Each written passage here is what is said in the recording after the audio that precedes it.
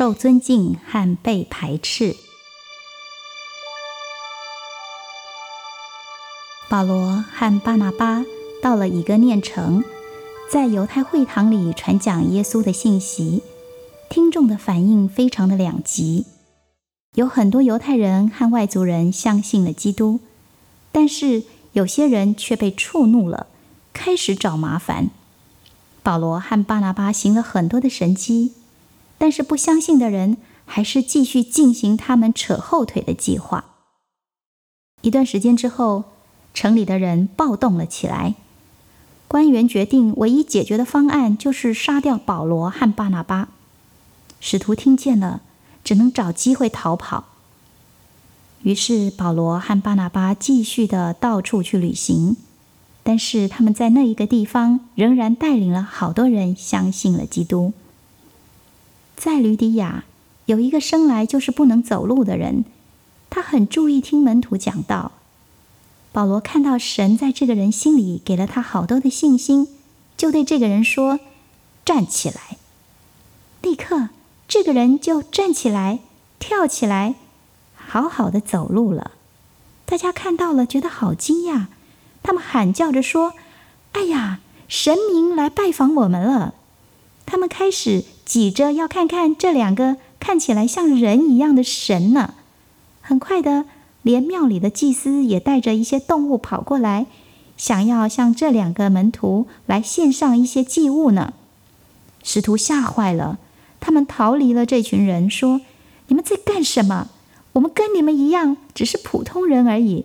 我们把好消息带来给你们，是因为神要你们离开这些愚蠢的行为，来转向他。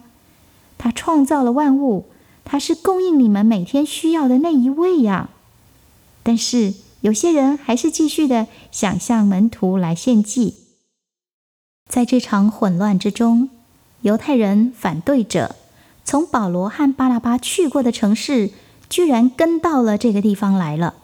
没多久就把群众也鼓动起来，同样的变成了一群暴民了。这些人拿起大石块开始砸，想要杀掉保罗。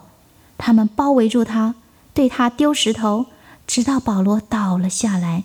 他们仍旧继续的丢，直到他们感觉到保罗好像已经没气了，才停住。然后他们把保罗的身体拖到了城外。信徒围在保罗的身体旁边为他哭泣，很伤心的哭着。突然保罗又站了起来，他居然自己走回了城里去了。第二天，巴拿巴离开了这座城，去到一个叫特庇的地方。很多人在那里都相信了耶稣，而且决志要跟随主。这时候，保罗和巴拿巴决定回到加拉太地区，去看看那些他们以前去过的地方。他们要回头去鼓励那里的信徒，并且要在当地的教会里为他们设立长老。做完了这些事之后，他们又回到了安提阿。他们去探访当初差派他们出来宣教的教会。